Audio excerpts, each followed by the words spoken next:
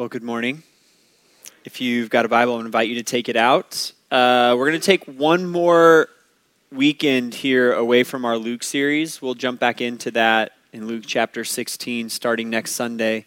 We're going to be in John chapter 17. So if you've got a Bible, you want to open up to John chapter 17. In the last 4 or 5 years, we've used this Sunday in between Christmas and New Year in order to kind of stop and do a little bit of reflecting as it relates to kind of the Lord's working in my own life at times. We've used this Sunday to stop and pause and take a look at maybe what God seems to be doing in the larger church in America, and just kind of stopping to address something that's more of a topic. So the first time we did this, we opened up a conversation about mental health. Then the year following that, we talked about rest and Sabbath and how God has graciously provided us a means by which we can not get crushed by kind of the grind of hustle culture in America.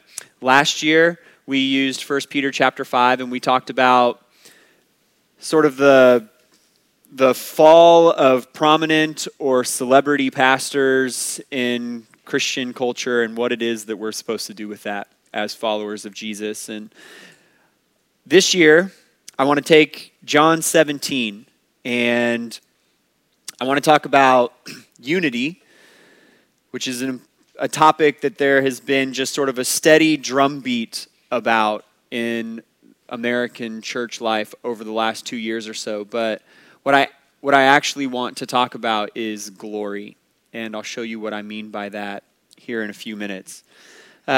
If you've got John 17 open there in front of you, just sort of look at it with me for a moment. It's likely that your Bible breaks what is one recorded prayer from Jesus in the garden before his arrest and his crucifixion. But it's likely that your English translation of the Bible splits that into 3 parts. That's because Jesus' prayer has sort of 3 kinds of chunks. In the first 5 verses, he prays for himself. In the next chunk there, from verse 16 down to verse 19, he prays for his disciples, the 12.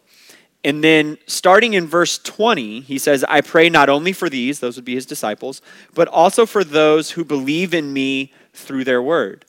And one of the remarkable things about John chapter 17 is that Jesus there is praying for the church collectively, those who would come to believe the truth of who Jesus Christ is through the word of the apostles and the disciples. And what's remarkable when we read this passage and this prayer from Jesus in John 17, you're reading something that Jesus prayed for you. We're reading something that Jesus prayed for the church as it would flow from the mouth of the disciples. The proclamation of the gospel would go from the mouth of the disciples into the early church there in Jerusalem. It would go from Jerusalem to the ends of the earth, and Jesus is praying for everyone who would come to faith on the heels of that. And that would include believers in Japan, believers in Western Asia, believers in East and West Europe, believers in Africa, believers in South America, and in this church here in suburban Kansas City today. I'm going to read that last portion, which is starting in verse 20 and works through verse 26. This is Jesus praying moments before he's arrested. He prays this: I pray not only for these, but also for those who believe in me through their word. May they all be one, as you, Father, are in me and I am in you. May they also be in us, so that the world may believe you sent me. I have given them the glory you have given me, so that they may be one as we are one. I am in them, and you are in me, so that they may be completely one, that the world may know you have sent me and have loved them as you have loved me. Father, I want those you have given me to be with me where I am, so that they will see my glory, which you have given me, because you loved me before the world's foundation. Righteous Father, the world has not known you. However, I have known you, and they have known that you sent me. I made your name known to them, and will continue to make it known, so that the love you have loved me with may be in them, and I may be in them. Let's pray. God, thank you for the sending of your Son, and the opportunity to pause, rejoice, and reflect upon your goodness to us in the sending of Jesus into the world. God, thank you that you would display your love for your people in the sending of your Son to the cross in our place. God, thank you for your word. Thank you that while Jesus was here on this earth, he would see fit to pray for us today. God, I pray that your Holy Spirit would take the truth of these words and just kind of light them up in our hearts this morning. God, we as a local church, we do want to be unified. We, as a tiny fraction of the global church, God, we want to walk in unity with our brothers and sisters as Jesus prays here. But so often, God, our own flesh and our own sin stops us from that.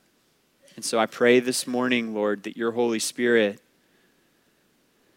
would move through your word and would move through your people. God, would you humble us to receive the truth of your word? Would you humble us to receive conviction from the Spirit? Would you humble us to submit? God, would you humble us that we might be molded into the image of Christ? And that we might be one so that the world would know that you sent your Son. God, we need your Spirit in order for any of that to be true. And so we pray for you to move mightily among us this morning in the name of Jesus. Amen. We'll step through this whole prayer in a moment, but we need to lay some groundwork before that. So actually how we're going to do this morning is that I'm going to define a couple of terms for us. Words we use all the time that we just kind of throw around in Christian circles. I'm going to apply some definitions to those so that we can walk through this prayer, then see the outworking of this prayer in action in the early church, and then ask ourselves the question, what does that mean for us today? And this is the landing point this morning, that the church is to be a vehicle for God's glory in God's world. That's a capital C church. That's true of all God's global people. It's also true of every local expression of that, every local church. So I said I wanted to start with defining some terms. And the two words that we need to sort of get our minds around this morning are the words holiness and glory. We've defined holiness before. I'm going to give you the definition again. When we talk about God being holy, we're talking about his otherness, that he's set apart and he's distinct from anything else in all of creation, from anything else in all of our human experience. God is holy. He's different and other and set apart. Creation is an expression of who God is. It's an expression of his love. Humanity, we're told, is made in God's image, but God is holy. He's other. He's set apart. He's different from every aspect of his creation, and he's different than humanity. He's perfect in a way that is set apart from everything else. He's beautiful in a way that's set apart from everything else. He is gracious and merciful and righteous and just and good and kind and omniscient and omnipresent and omnipotent and patient and loving in ways that are totally set apart from anything else in all of creation. The word we use to talk about that set apartness is the word holy. And yet what is so almost unfathomable about a God who is different and distinct and set apart in this kind of way is that he would choose in the Son to come and be with us. That's the miracle and wonder of Christmas, is that this God who is so distinct and so other and so unlike everything else and everything that he's created would put on flesh and come be with us. That's remarkable. And actually is part of what makes him holy and different and distinct. The second word is the word glory. We use that word a lot around here. We use that word a lot around here because the Bible uses that word a lot. But I'm not sure we've ever actually attempted to define what we mean by the word glory. When you're just reading particularly in the Old Testament, and you come across the word glory, the word that you're reading there carries the connotation of like weight. That when the Bible talks about God being holy and being glorious, it's talking about the fact that in his otherness, there's this like weightiness to who he is. It's like God is heavy almost, so to speak. And that glory is something that you can like feel and experience whenever you have an interaction with who God is. But we use the word glory about all sorts of stuff that isn't the weightiness of who God is. We talk about glory when we talk about like creation, that creation declares the glory of who God is. And so we talk about sunsets being glorious and mountains being glorious. And we talk about ocean tides being glorious and teeny tiny bugs or microscopic cells or giant blue whales, that all of those are a picture of the glory of God.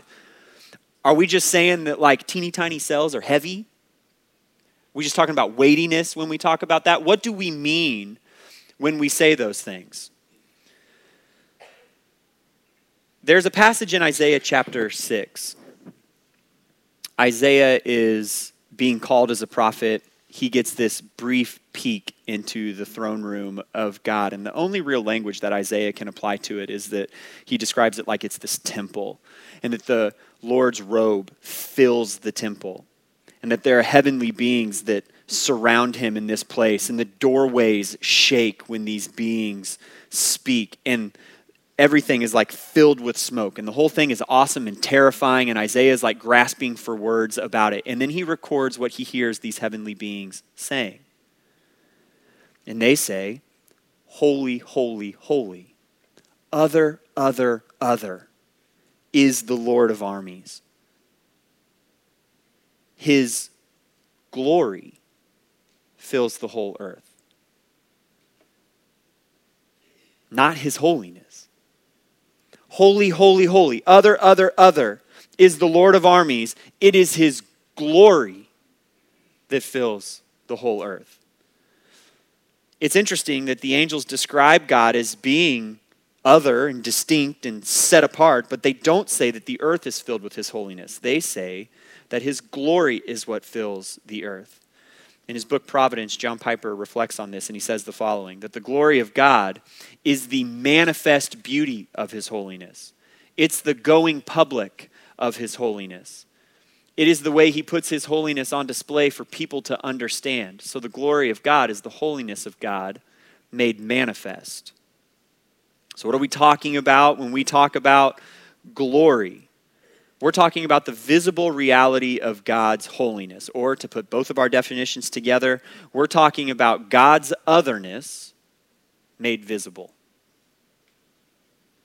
To talk about the glory of God is to talk about his distinct otherness put on display for human eyes to see. So when we talk about the glory of Jesus, which is something we talk about a lot around here, we're talking about the holiness of God on display in the sinless perfection of his Son. When we talk about the glory of the gospel, we're talking about the otherness of God put on display in the sending of the Son to die in place of sinners. That there is something visible about the otherness of God in the gospel. When we talk about the glory of God as seen in creation, we're talking about the holiness of God on display in the complex world that he created as an expression of himself and as an expression of his love. When we talk about the glory of sunrises or butterflies or jaguars, what we're saying is that you can see something about the distinct otherness of God in the things that he has created. It's maybe never been on display, that idea, more for me than one time in college. Our track team the winter before had placed well at the Big 12 championships. And so we got introduced at halftime of a football game. Well, Mizzou was playing against Oklahoma.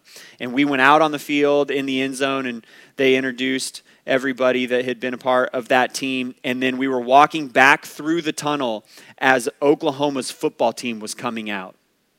I'm a small human being on the scale of things. And walking past me, I can't remember his first name, but he played in the NFL. His last name, he was an offensive lineman, last name Lode Holt. And yes, that guy. For a brief moment, I was so shocked by the size of something that's supposedly the same species as I am that I stopped in the tunnel, and this man, all like 300 some pounds of him, and me are looking at each other thinking, how is it possible that we're the same thing? But there's something about the holiness and the otherness of God on display in the vastness of his creation. When we talk about the glory of creation, we're saying that when you look at everything that's around, even if you just look at the faces in this room, you see something about how magnificent and just other God is. Holiness, God's otherness, glory, that otherness made visible. You're asking yourself, Tim, what in the world does that have to do with the thing you said you were going to talk about? We'll go back to our main point. The church is to be a vehicle for God's glory in God's world, which would be to say that the church is supposed to be a place where the otherness of God is made visible in the world that God created. If you've got John 17 open there, Jesus prays about glory 8 different times in this prayer. I'm going to walk through them somewhat briefly. Verse 2 is the first time it shows up. Verse 1 is the first time it shows up. Jesus is praying about himself. Father, the hour has come. Glorify your Son. Father, the hour has come. Make visible your holiness through the Son. Why? So that the Son, look at this, might glorify you. Jesus prays, God, Father, the hour has come. Glorify me so that I might glorify you. Make your holiness evident in me so that I might make your holiness evident. That's what Jesus is praying. Verse 4. Jesus prays about his ministry. I have glorified you. I have made your holiness visible on earth by completing the work that you gave me to do. That's the third one. Now, Father, glorify me in your presence. Bring me back to you. Make evident your otherness with the glory that I had before the world existed. I've always made your glory visible. Bring me back into your presence with that glory. Jesus prays all of that about himself. It's incredible. Then he prays for his disciples. Look at verse 10. Everything I have is yours, and everything you have is mine. And I am glorified in them, the disciples. So, Father, everything that I have is yours, and everything that you have is mine. That's true because they exist in perfect eternal relationship. And Jesus is saying, something about your holiness is made visible in these 12 wildly broken individuals that I've called to myself. Peter, with all of his foot in mouth moments, there's something about the holiness of God made visible even in that guy, Jesus says. Why? Well, because Father, everything I have is yours, and everything you have is mine, and you've given me these people. And so my holiness is made visible through them. And then Jesus prays for believers going forward, the church, capital C, through all time. Start with me in verse 21. This is what gets top billing in the prayer, rightfully so. May they be one as you, Father, are in me and I am in them. May they also be in us, so that the world may believe you sent me. Unity, that's what Jesus is praying for. Now watch the next sentence. I have given them the glory you have given me. Why?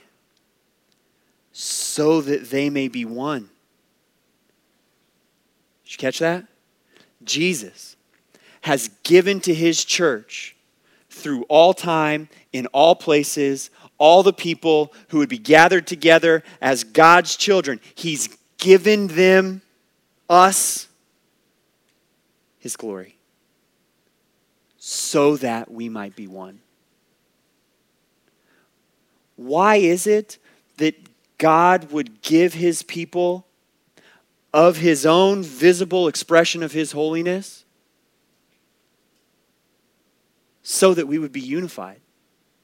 What comes first? The giving of the glory comes before the unity. It's actually the giving of the glory that makes the unity possible. And then Jesus prays in verse 24, Father, I want those you have given me to be with me where I am so that they will see my glory. I mean, think about that. Jesus is praying that one day you would go to be with him so that you could see the fullness of his holiness on display for all of eternity. Like, he's praying that for you. I mean, it's so wonderful. It's unthinkable. 8 different times, Jesus prays about glory. That the otherness of God would be on display in his death, that the otherness of God has been on display in his work on earth, that the otherness of God would be on display in the presence of the Trinity there, as it has been for all of eternity, that the otherness of God would be on display in the disciples as they walk forward and in the church as he empowers it, and then one day when the church is collected back to himself. John 17. It's a prayer about a lot of things. It's definitely a prayer about glory. Now just kind of walk with me quickly, mentally here. If you were to flip not very far in your Bible, just to Acts chapter 2, Jesus has been crucified, he's buried, he's resurrected, and he ascends into heaven. He sends the Holy Spirit at Pentecost. We get a narrative description of the early church. And we're often wowed by this description. Like, oh, just think about how great it would have been to have been part of that early church. We're told that this is what they were like. They devoted themselves to the apostles' teaching, to the fellowship, to the breaking of bread, and to prayer. Everyone was filled with awe, and many wonders and signs were being performed through the apostles. Now, all the believers were together and held all things in common. They sold their possessions and property and distributed the proceeds to all as any had need. Every day they devoted themselves to meeting together in the temple and broke bread from house to house. They ate their food with joyful and sincere hearts, praising God and enjoying the favor of all the people. And every day the Lord added to their number those who were being saved. Suddenly, more or less instantly, after Jesus ascends into heaven and the Holy Spirit descends at Pentecost, this group of people looks like something so wonderful and so beautiful that it captures the attention and the respect of everyone, we're told. These are people like we're people. Like, they're human and subject to all the limitations and frailties and fallenness of humanity in the same way that we are. And so think about that. It's both Jews and Gentiles. It's various nationalities. They're people who are sinful and broken in the same ways we are. This is a group of people made up of individuals who are selfish and greedy and prideful and self-centered. They're busy and they're stressed, and that's the picture you get of them. Well, think about what Jesus just prayed for the church. Holiness on display in unity for the world to see. And look at what happens in Acts chapter 2. And then you get a few decades later, and Paul, he's writing a letter to the church in Ephesus. He writes this. Listen for our word again. For this reason I kneel before the Father, from whom every family in heaven and on earth is named. I pray, this is Paul praying for the church, that he may grant you, according to the riches of his glory, to be strengthened with power in your inner being through his Spirit, and that Christ may dwell in your hearts through faith. I pray that you, being rooted and firmly established in love, may be able to comprehend with all the saints what is the length and width, the height and depth of God's love, and to know Christ's love that surpasses knowledge, so that you may be filled with all the fullness of God. Now to him who is able to do above and beyond all we ask or think according to the power that works in us, to him be glory in the church. That's what Paul's praying. 2 times in there, that the riches of God's glory, the riches of the visible reality of God's otherness would bring God's people strength and power. That's the first time. That as the Holy Spirit indwells us, the visible display of his holiness would be at work in the individual lives of his people. And then at the end of the prayer, he prayed God's glory would be evident in the church.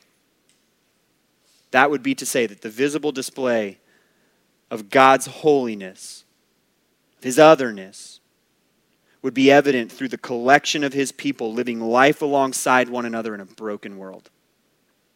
Jesus prays for it. The early church gets this sliver of a taste of it. Paul is praying for it a few decades later. The church is supposed to provide a place where the visible display of the perfections of God's complete otherness would be visible in the world. When we talk about glory, we talk about the glory of Jesus, the Son. We talk about the glory of the cross. We talk about the glory of salvation. We talk about the work of the Holy Spirit in the lives of believers and that being glorious. We talk about answers to prayer being glorious. We talk about sunsets and ocean tides and mountain peaks being glorious. What else is supposed to be on that list? The church. And so the understandable question at this point is, why this topic right now? One of the common drum beats and refrains throughout the capital C church, particularly in American society over the last couple of years, has been this cry for unity. And I agree. That's a wonderful thing to call people toward. It's biblical to call people toward unity. Right in our passage today, Jesus prays that his people would be one as he and the Father are one. And yet here's the challenge with that.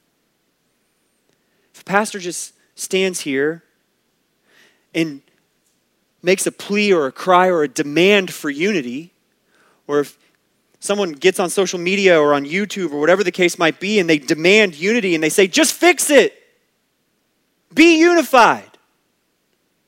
Is that how sanctification works in any area of your life? That somebody just gets up and tells you to make it work, do it better, fix it for yourself? That's not how sanctification works anywhere in our lives. And I can say this because I've been this person.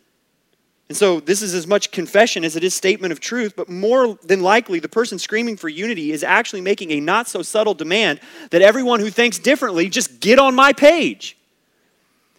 Unity. Now let me tell you what that needs to look like from my perspective. And where you're different, you're wrong. So get on board or else you're in sin. Like that is the subtle implication of the demands for unity at times. Is that you either agree with me or you're the one in disunity and therefore you're the one that's in sin. Father, forgive me for the times that I have done exactly that. And so in order to have any conversation about God's holiness on display through his church and the glory of God evident through the collection of his people in the world that he's created, we've got to start with a conversation about holiness. Individual sanctification.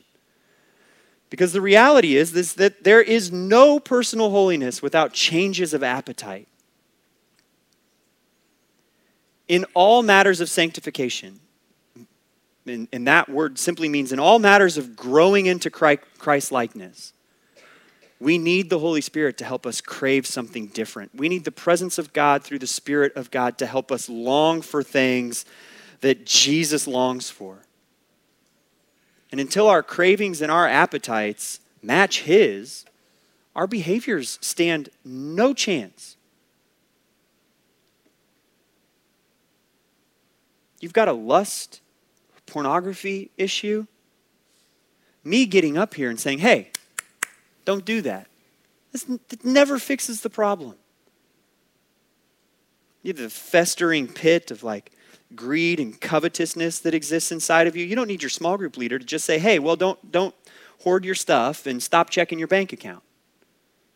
That's never going to fix the issue. If you're commonly given to gossip, you need more than a simple, hey, the Bible says don't do that, in order to actually fix the problem. At best, those types of comments and statements breed legalists. And that's the best thing that could come out of that would be someone who just follows the rules and thinks that by following the rules, they've saved themselves. We need the Holy Spirit to actually dig out the root of the problem. Not someone screaming to just do a couple things in order to chop off the flowering portion at the top. We need something deeper. We need a new appetite. An appetite that craves the glory of God in and through the people of God. That's one of the Holy Spirit's chief aims in the life of a believer, is to just get inside of you and rearrange all of your mixed up appetites, all of your wayward loves. We grow in holiness as the Holy Spirit helps us crave something other than what our sinful flesh craves. Throughout Christian history, that idea has been talked about in relation to what's often named religious affections. We need our loves changed. So if the cravings and appetites doesn't really strike a chord for you, think in terms of the stuff that you love. In our sin, we love stuff that's opposed to God's holiness. It's opposed to his word. It's opposed to his commands. But most importantly, our sin is opposed to the holiness. It's an affront to the holiness, the otherness of who God is. So in order to grow in our likeness to Christ, we need to have those loves changed. We need for the Holy Spirit to make us increasingly love the things of God rather than the things of sin and brokenness and worldliness in our flesh. Yes, absolutely. We exercise the muscle of obedience. Sometimes we just need to hear the command and be obedient to the command. But without a change in appetite, brute strength obedience is only going to carry you so far. If we could just muster up the ability to change our behavior into the way of holiness, there would have been no need for the Son to come and no need for the Spirit to be present among his people. But we can't. And so God has graciously provided his Son and graciously given us the Spirit. And so there's no personal holiness without a change of appetite. And the same is true when we talk about unity. There's no unity without a change of appetite. The calls for unity are fantastic. There will be no true glory shining through the church without it. But just making statements on social media or yelling from pulpits, that's never going to be the answer. Our cravings have to be completely rearranged in this category. We need the Holy Spirit to attack our pride and lessen our desire to just be right. We need the Holy Spirit to quench our flesh's often vindictive thirst for sticking it to those who think differently than us. We need the Holy Spirit to make us long for something better than another gluttonous or voyeuristic round of our preferred talking heads, takes, and opinions. We need to be awakened to our ego-stroking tendencies, to seek out pastors or voices who agree with our side and do a great flesh-satisfying job of blasting the other one. And more than this is a issue of behavioral change within us, brothers and sisters, this is an issue of prayer. It's an issue of petition. It's an issue of sanctification inside of each and every one of us. What we need more than someone telling us to just get in line and be unified is that we need to get on our knees in quiet with the Lord and make deep prayers that are about more than health or more than job situations, more than relational struggles that we might have. Those are great things. Absolutely, pray for those things. But when you get silent before the Lord, cry out for him to change you. That's where holiness comes from. We get before the Lord and we say, God, this is broken inside of me. And I need your Spirit. Unity is going to come from that place in the life of the church. We say to ourselves, there is this sick thing inside of me, God, that actually kind of, sort of enjoys the polarization of our society. That's how our world is set up. That's the way that your algorithms literally work. Oh, you liked this particular thing? I'll bet you like this one that's a little bit further. Oh, you watched 4.5 minutes of this video? Here's one that's a little more extreme. Pretty soon you're like 9 YouTube videos deep and you can't really remember where you even started. But you're watching it thinking, how did I get here? We can all name which news stations represent which side. We can typically name which denominations or pastors or social media accounts tend to agree with our preferred positions and stances. People and organizations literally build platforms banking on audiences not only identifying their position, but following them because of it. And here we are in the church just telling people to be unified. When most of us, I say most of us because I'm in the group. Like, most of us actually crave the polarization that exists in our world. We pump the division into our social media universe. We feed the ratings on television. We have conversations about it with one another. And we do so in a manner that has very little difference from the rest of the world. We do so about topics that have very little, if any, bearing on the gospel.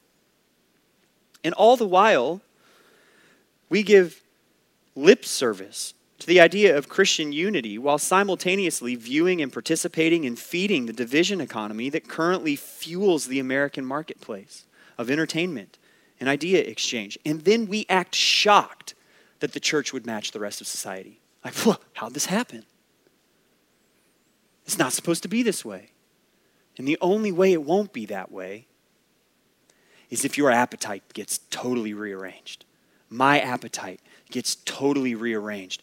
And God does that within the life of his people 1,000,000,000,000 billion times over. And makes it so that we as the people of God would crave the display of God's otherness in and through us more than we would crave a satisfying like on social media. The sharing of a particular voice because they really stick it to this person I don't like. And that's hard. And it hurts. But glory through the church comes only as the Holy Spirit changes our appetites. This unity that Jesus prays for is a byproduct of God's collected people craving the display of his holiness, his otherness, more than anything else. Why would the early church behave like they did? They had their appetites, their affections completely rewired. And the result was this beautiful display of God's otherness for the world to see. Jesus prayed, "Make them one so that the world may believe that you sent me. I've given them the glory so that they might be one." Acts chapter 2. Their numbers being added to daily. Their behaviors look totally other from normal human behavior because there's something about the beauty and the otherness of who God is on display through those people. And just like Jesus prayed, that glory is drawing people. How do we actually do that? Well, I already gave one. The first is pray. And the prayer cannot be, "God, those other people, help them get this right." That can't be the prayer. The prayer has to be much more like the tax collector standing in the temple, beating his chest, saying, "God, have mercy on me, a sinner." Because there's something sick and twisted inside of me that likes the polarization as much as the next person. But you've got something better. Rearrange my appetite. Fix my affections.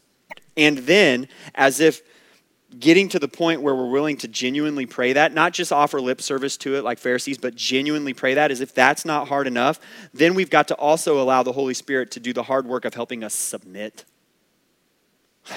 Like when the Holy Spirit shows up in answer to that prayer, you've got to do the nitty-gritty, everyday sort of behavior of submission. Of asking yourself, what am I watching and why? Is it good for my soul? Is it good for my sanctification? Does this help me love my brothers and sisters in the body of Christ more? Does this help me love a broken world more? And if the answer is no, and the Holy Spirit surfaces that answer, turn it off. It's not the best thing for your soul in light of eternity, and it's definitely not the best thing for the display of God's otherness in the world that he created. If you're a social media user, what are you sharing and why are you sharing it? What's the craving there? Like if I pump this thing out there into the world, is this helping my brothers and sisters in Christ love God more and crave his holiness and his glory more? Is this potentially fostering a wedge between me and someone else. And I will be the first one to admit that I'm far from perfect here. And so these prayers for God to do this work and for submission, this is straight out of my own life.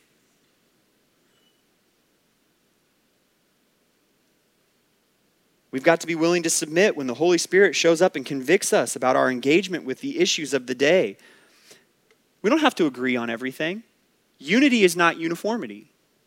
There will be difference of opinion when it comes to the issues of a day in any society, in any culture, at any time, in any place in the world. But what is your tone of engagement in that? What's your demeanor in that? What's your goal in that?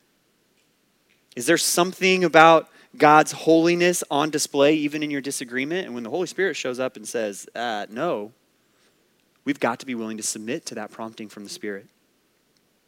The church is to be a vehicle for God's glory in God's world. The church is to be a vehicle for the visible display of the holiness of God in the world that God created. And to land us in Jesus' prayer, I pray not only for these, but also for those who believe in me through their word. May they all be one as you, Father, are in me and I am in you. May they also be in us so that the world may believe you sent me. I have given them the glory you have given me so that they may be one as we are one. Brothers and sisters, would we crave that glory, that unity would be the result, that God's children ushered into the kingdom would be the ripple effect. Amen? Amen. Grab your communion cup there. You got that when you came in.